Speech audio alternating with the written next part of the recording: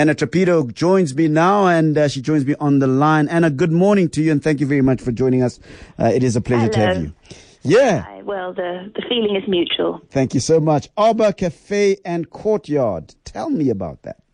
You know what? It seems to me like amidst all our kind of exhaustion, end-of-year exhaustion about our own president, about other people's presidents, that we often lose sight of the fact that Johannesburg, it's a really great world city, that the sun shines, that we have these lovely communal spaces, that we have a kind of ethnic diversity that makes one feel like you're in a global community rather than, one little corner. Yeah. That those are the qualities of a great world city, and that sometimes it's good to take a breath and just sort of say, Joburg can be lovely. It is so important. Yeah, absolutely, Anna. Yeah. And I had that feeling last Sunday, in fact, that I went to the Arbor Cafe, which is in Birdhaven, to interview their head chef, who is a fantastic woman called Precious Nsalaza. And then I just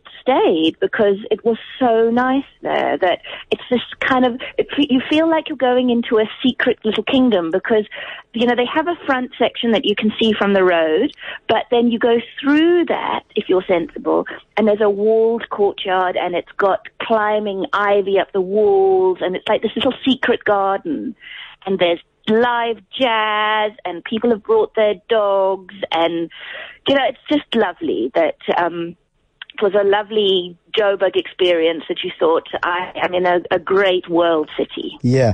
And I suppose that kind of cosmopolitanness, I don't know if there is a better noun for that, but that's probably one of the trademarks of Johannesburg that we don't tap into enough. Hey, Anna? Exactly.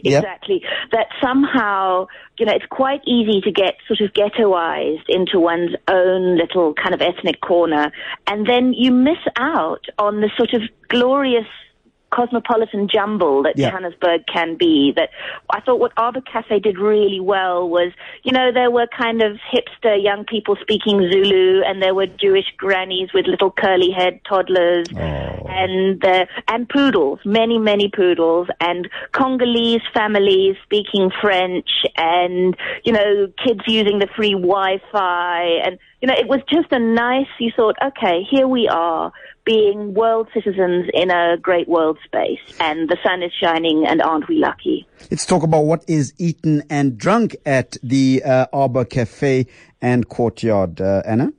Look, you can do all sorts of things, but their speciality, and I think right now when life is quite tough, finding a restaurant where the speciality is pancakes and sparkling wine, is very good for the soul. But it's we all need more pancakes and champagne in our lives at the moment. That they have these fantastic buckwheat pancakes that have the advantage of being gluten-free, so even people that have kind of funny tummies can eat them.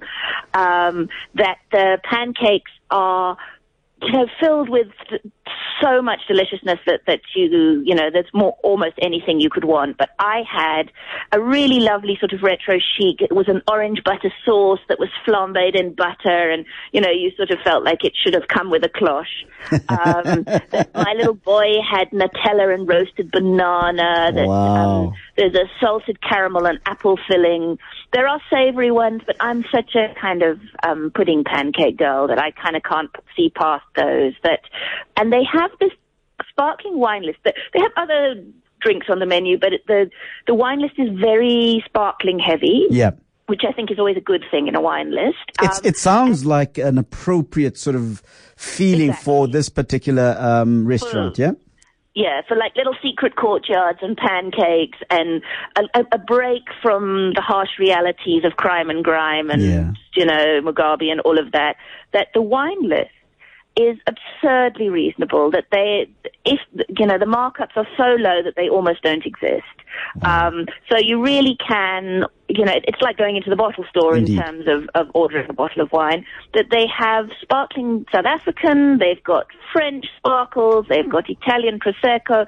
There's really something to suit every palate and wallet. Where is the Arbor Cafe, Anna? Okay, it's in Birdhaven.